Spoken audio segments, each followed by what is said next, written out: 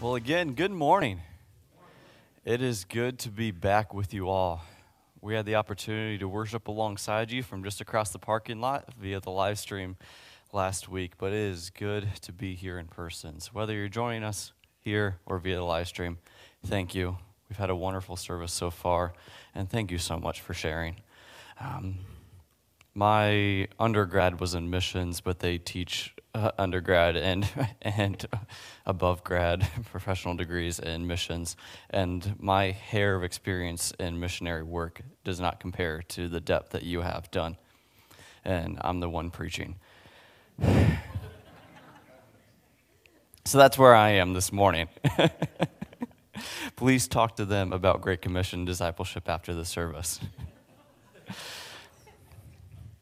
But yes, again, thank you to all of the volunteers who stepped up last week. You step up every single week, and you do a phenomenal job doing that. But thank you again for last week, and thank you, Pastor Rick, for preaching on such short notice. Oh, we definitely appreciate that. Well, this sermon was meant for last Sunday, but a 1 week delay is no problem. As Pastor Mark had mentioned, we are closing our Anchored series as we've been going through the 4 primary core values of our church. The church leadership put these together a few years ago before Pastor Miranda and I got to join your congregation. But it's been wonderful to go through them and to learn about the heart and the mission of this church. Most recently, so 2 weeks ago, was the last sermon in this series, and Pastor Mark preached on our core value of cross-generational community. It was intentionally connected with Grandparents' Day and our celebration of Legacy Sunday, as we remembered our heritage as a church and reflected on how it's the responsibility of every disciple to disciple the next generation.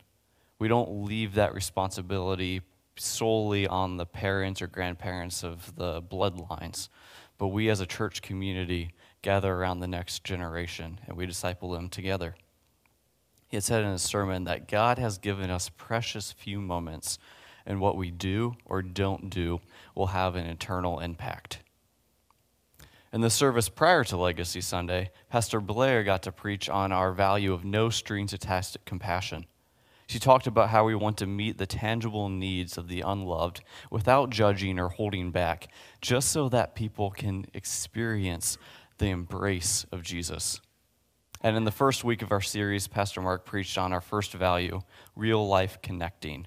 We want nothing more than to make much of Jesus, and every day, no kidding, this is how it is life.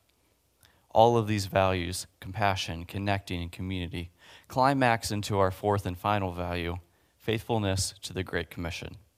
Here at NP-NAS, we shamelessly focus on making disciples that make disciples. So naturally, our text for this morning is from Ecclesiastes 3. Thank you. It's the Great Commission, Matthew 28:16 through 20. I'm reading for the NIV. Would you stand in honor of the reading of God's word?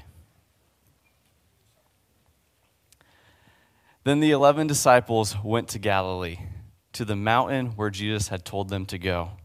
When they saw him, they worshipped him, but some doubted. Then Jesus came to them and said, "All authority in heaven and on earth has been given to me.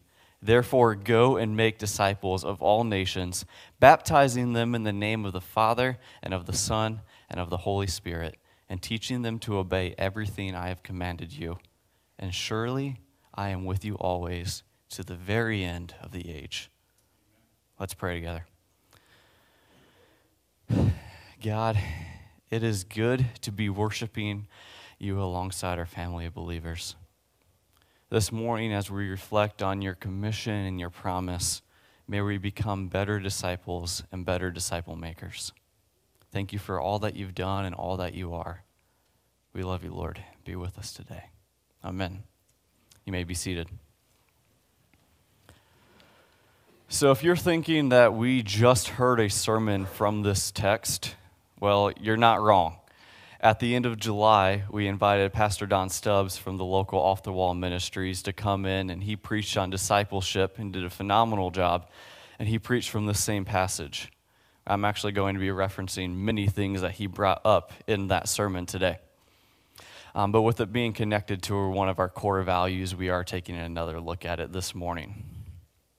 One of the points that Pastor Don had took a look at was he touched on how over the years we Christians have placed the wrong or at least different emphases on the phrases that Jesus uses on his commission to us. He had touched on how going out to all of the nations can look very different. We absolutely are supposed to go to the very ends of the earth. We talked about how the mission of Jesus started in Jerusalem and has expanded everywhere, and we want to participate and continue participating in that mission. What it really comes down to is that Jew and non-Jew are all welcomed into that mission, and every single person is supposed to participate. That phrase of all nations very much fulfills God's promise all the way back in Genesis 12 when he promises Abraham that I'm going to bless you and your future family for the sake of blessing the entire world. This mission is for everybody. And that's a different way of looking at the of all nations while still fully accepting that missionaries are to be sent everywhere. Pastor Don also mentioned how we don't emphasize the verb go the same way that Jesus does in Matthew. With the way the original Greek sentence was structured, Jesus is saying, as you go, or while going, do these things. So as you go about life, make disciples, baptize them, teach them about the way of our Christ. Yes, sometimes our call to go does mean going to another people group, another nation, another ethnicity. But for the majority of us, statistically speaking, we're going to see more of our day-to-day living in the Great Commission in the way that we just go about life, making much of Jesus and the no kidding, this is how it is life. It's extremely similar to our core value of real life connecting. We aren't supposed to fake some high and mightiness, but as we go about life, we seek to make much of Jesus in our lifestyles, our habits, our disciplines, and our interactions with others. Now, as you are going and doing these things, some of the steps it takes to be a disciple or disciple maker are going to feel spiritual. They're going to feel maybe churchy. There are things like coming to church that you might not do if you don't fit those categories of disciple or disciple maker. There's other churchy things like regularly reading your Bible and praying. These things we can easily categorize as spiritual or something that you need to do to be a Christian disciple. In order to be a disciple maker, there's also going to be some things added to that. There's going to be some direct actions like sitting down with the disciple to talk about God, praying together, asking the hard accountability questions that you might just not get to in regular small talk. Outside of my family, the person who has most notably taken those directly spiritual, categorized, churchy steps to disciple me was my youth and worship pastor growing up, Pastor Wes Wickard. Towards the end of high school, I was hearing him preach 3 sermons a week. I was meeting with him at least a couple days. We would pray together as a youth group and as a worship team, but he didn't let it stop at that communal, everyone gathering together kind of discipleship. But we would meet together one-on-one regularly. We would often go to the local pizza buffet. I very often would find myself at church on non-church nights working on different youth group projects with him. I remember one night, I think it was my sophomore year of high school, I was with Pastor Wes and Jake Boer, who's now a church planter in Mansfield, Ohio, and we were setting up the gym for a concert. Now, we didn't have the drop-down projectors like you would see above, but we needed to get the projector high enough. So in order to do that, I'm pretty sure I was standing on a round table that was standing on a second round table that was standing on a third round table. And I added this story, and I placed another one pretty late in my sermon planning. But the more and more I've been reading this, I've been wondering how I shimmied up to each table. I'm still not exactly sure how I got up there. But I do remember getting a call from my mom, who's here today. Thank you, parents, for joining us. They don't live around here. That's not shaming them for not coming to church. They attend the Marian Church of the Nazarene. But thank you, CJ. I remember getting a phone call because I was on the third layer of the table setting up this projector, and my phone was on the first table. She was calling me to tell me to get home because it's a school night and it's way past midnight. I think it was almost 2 o'clock at that night, and I had to jump down each table to answer that phone call. I go to talk about all of that, and I've got many other stories that Pastor West got me involved in, just to make the point that he and his ministry would take on these crazy projects like setting up weird projectors or concerts or trips or that kind of thing for the sake of having deep conversations with the students. We had more conversations one-on-one doing those random things than we would have ever had just coming in and out of youth group. And that kind of ministry is not limited to clergy. In fact, clergy might have a harder time with that because our co-workers, I believe, all know Christ and love Christ. Many of you have the privilege of working with people who do not know Christ as your Lord and Savior. And having those conversations, while they might be harder to have, you're given more opportunities for them. So in that kind of, whether it's a work relationship or other type of thing, everyone can start those spiritual conversations, not just clergy. We all have some kind of craft, a trade, a game, or some kind of knowledge to share that can be used intentionally to start spiritual conversations. Not every moment in life is going to feel churchy or a source of direct discipleship, because that's not real life, right? We all have routine tasks, small talk, and just everyday interactions all the time that aren't deeply spiritual. But that doesn't mean that discipleship can't happen indirectly in those moments. Remember, Jesus said, as you are going, do these things. So as you're interacting with the waitress later today because half her co-workers didn't show up to work and she's stressed and running behind, live like Jesus. As you are driving, like this story that Don Stubbs told, live like Jesus.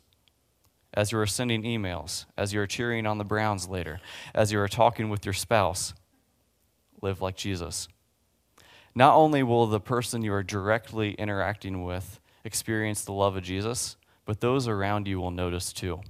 How you carry yourself matters, and those you are discipling will definitely take note. My other sermons have usually included references from lighter or happier movies like Toy Story 4 or Frozen 2. But how many of you have seen the Jackie Robinson movie 42? Got a few hands. Thank you. Amazing movie. Jackie Robinson is played by the late great Chadwick Boseman. And even if you're like me and really don't care about baseball at all, sorry, Jeremy. I've probably seen more fictional baseball between 42 and Moneyball than I've sat down and watched in real life. But it's a great portrayal of racial integration in the late 40s. There's a scene in the movie where a white father and white son are getting adjusted to their seats at the beginning of the game. It's the son's first major league game, and the father is telling him stories about all of the games that he's attended into his life. He's teaching them about baseball history. They're having a great time together. Then Jackie takes the field. And the mostly white crowd goes hatefully nuts, yelling racial slurs and telling him that he doesn't belong here. The little son is clearly squeamish and uncomfortable at first, but he wants to be like his dad. So he joins in the crowd and repeats everything that the dad is yelling. The father who was having this direct teaching moment with his son, he was teaching about baseball history. They were eating popcorn. They were getting together. They were having a great time. They were learning together. His son was learning what it means to be a baseball fan. But his indirect discipleship of his son, his teaching him how to be a racist, it was that elicited such a volatile response from his son, and that's probably what the son remembered for the rest of his life. If we want to be serious about living the Great Commission and live up to our value of shamelessly making disciples that make disciples, then we must intentionally live like Jesus in every aspect of our life. The way we conduct ourselves in the most spiritual moments, to the very least, will be noticed, especially if you're willing to take on the term disciple maker. For the Jews who originally received Jesus' commission, things used to be different.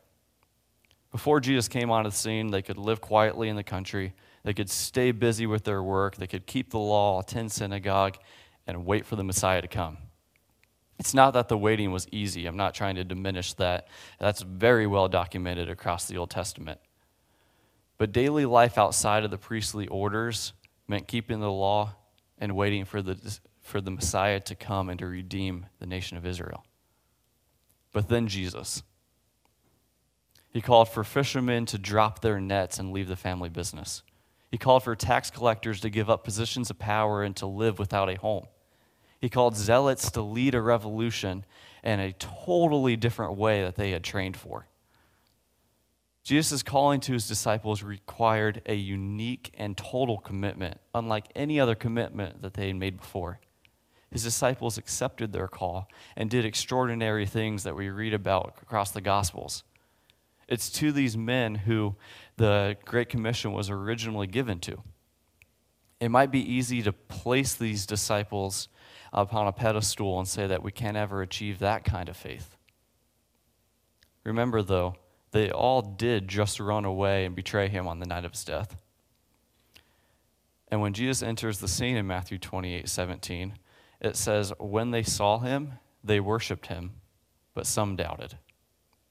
Jesus' own closest disciples carried doubt. Jesus tells these worshiping yet doubting disciples, surely I am with you always to the very end of the age. He gives this assurance to empower them. For it wasn't to angels or perfect believers, but to a wavering yet worshiping community of disciples whom the mission of the entire church was entrusted. You do not have to have all of the answers to be a disciple or to be a disciple maker. If that was the case, the mission and message of Jesus would have simply died when he ascended. His promise to never leave us and his commandment to go and make disciples still stands with us today. The promise and mission are for all of us, and we shouldn't try to accept one without the other.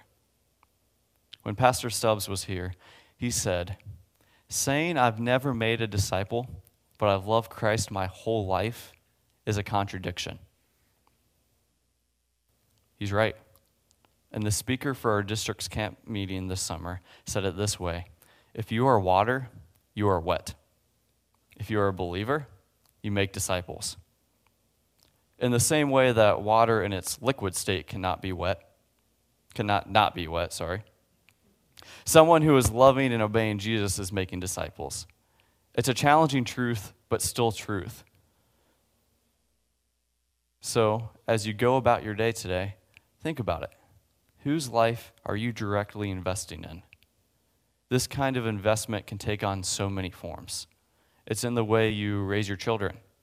It's how you're caring for our young parents across the church. It's the effort you put into having a conversation with our teenagers. As mentioned before, this message and core value is deeply connected with our other values, including cross-generational community. Over the course of the series, we've been asking you to set aside certain tiny percentages of your day and week for different religious purposes. And this morning, I want to continue that and ask for just 1% of your month. On average, there's 730 hours in a month. So would you be willing to set aside just 7 hours for intentional discipleship over the course of the next month? That's less than an hour and a half a week.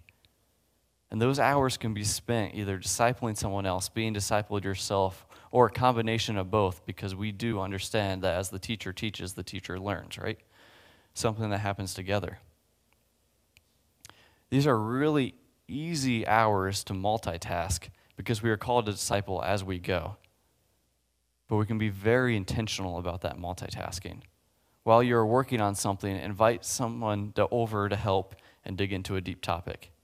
Or if you know someone who needs help with something, go over, and while you're helping out with whatever it is, share your testimony. Share about what you're reading in Scripture. Share about what the missionaries have talked about. And for my mall cop segue, our church even offers these things called discipleship groups. So nice how that all connects. In Ephesians 4:12, church leadership is given the task to equip God's people to do his work and build up the church, the body of Christ. And that is what we're trying to do with these discipleship groups. We know that no program can disciple people, but we want our small groups and Bible studies to be communities of faith that help facilitate spiritual growth. It's in these groups where you can better get to know the people with whom you worship on Sunday mornings. It's here where you can dig into Scripture and the deep conversations with other believers. They're excellent places to ask questions, express doubt, support each other, and as Pastor Rick likes to say, eat some good food.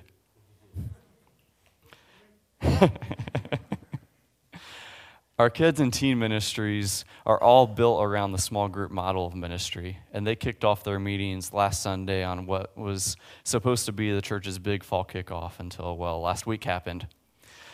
But we also have 9 different adult Bible studies in small groups. Details for the groups with open spots can be found in your bulletin insert, but I want to hit each one pretty quickly. On Monday nights from 6 to 7, John Henning leads an in-depth Bible study in his home. All are welcome, and the name of this group is A Deeper Walk. We currently don't have any groups meeting on Tuesdays, so skipping to Wednesdays. And starting this Wednesday, Pastor Mark is going to be leading a new Bible study called Connections. They'll be going through the Nazarene curriculum, Faith Connections. It'll be held from 2 to 3 in the afternoon, and we'll meet in Classroom C, which is the room across from the main church office. In that same classroom later that night, Rick Bloom leads a men's group called Armor Bearers from 6 to 7, and all men are welcome. Also on Wednesday nights from 6:30 to 8, we have a brand new small group for young couples called Growing Pains, led by Pastor Matt and Amanda Archer. Young couples and their kids are welcome, and if there's ever a time where just one person of that couple is able to attend but can't with the other, that's okay. Come anyway. You don't have to come as a couple. Snacks are provided, and Growing Pains meets in the youth building. Jumping to Sunday nights, Bob Murray leads a Sunday evening Bible study in Classroom C from 6 to 7, and all are invited. And finally, Miranda and I are also starting a new small group on the 2nd and 4th Sundays at our house just across the parking lot from 5:30 to 7 p.m. Our group is called Abide, and everybody is invited. We're planning for our first group tonight, but if you are coming, please see Pastor Miranda before you leave, just so we can make the right preparations, and we'll provide dinner. So those are the quick details about our 6 open groups. More details can be found on your insert, online on our website. You can come talk to us or the leaders, or in the Church Center app. We've got plenty of ways for you to find out about groups. And while I didn't mention the 3 other groups that our church has because they're at full capacity, thank you to Pastor Rick, Pastor Mark, and the Sanders for leading those 3 groups. If you're not currently in a group, please get connected with one. We would truly love to see them all fully utilized for the purpose of discipleship as we seek to make disciples who make disciples. We have a wonderful group of discipleship leaders who have shared about how their groups have stepped up in times of need. They have shared how God has blessed them with the space in their houses, so they want to share it with others. They have testified to the meaningful conversations that have taken place and the deep relationships that have been built because of the groups. They've even shared about how good the food is. So as we close, we're going to sing a song. And as we sing together, would you please prayerfully consider getting involved with a discipleship group? Like I said, we are not saying these groups are going to necessarily produce disciples, but we want to offer these places for you to get to know people and have these spiritual conversations where we can facilitate shamelessly making disciples who make disciples. Would you stand and sing with us?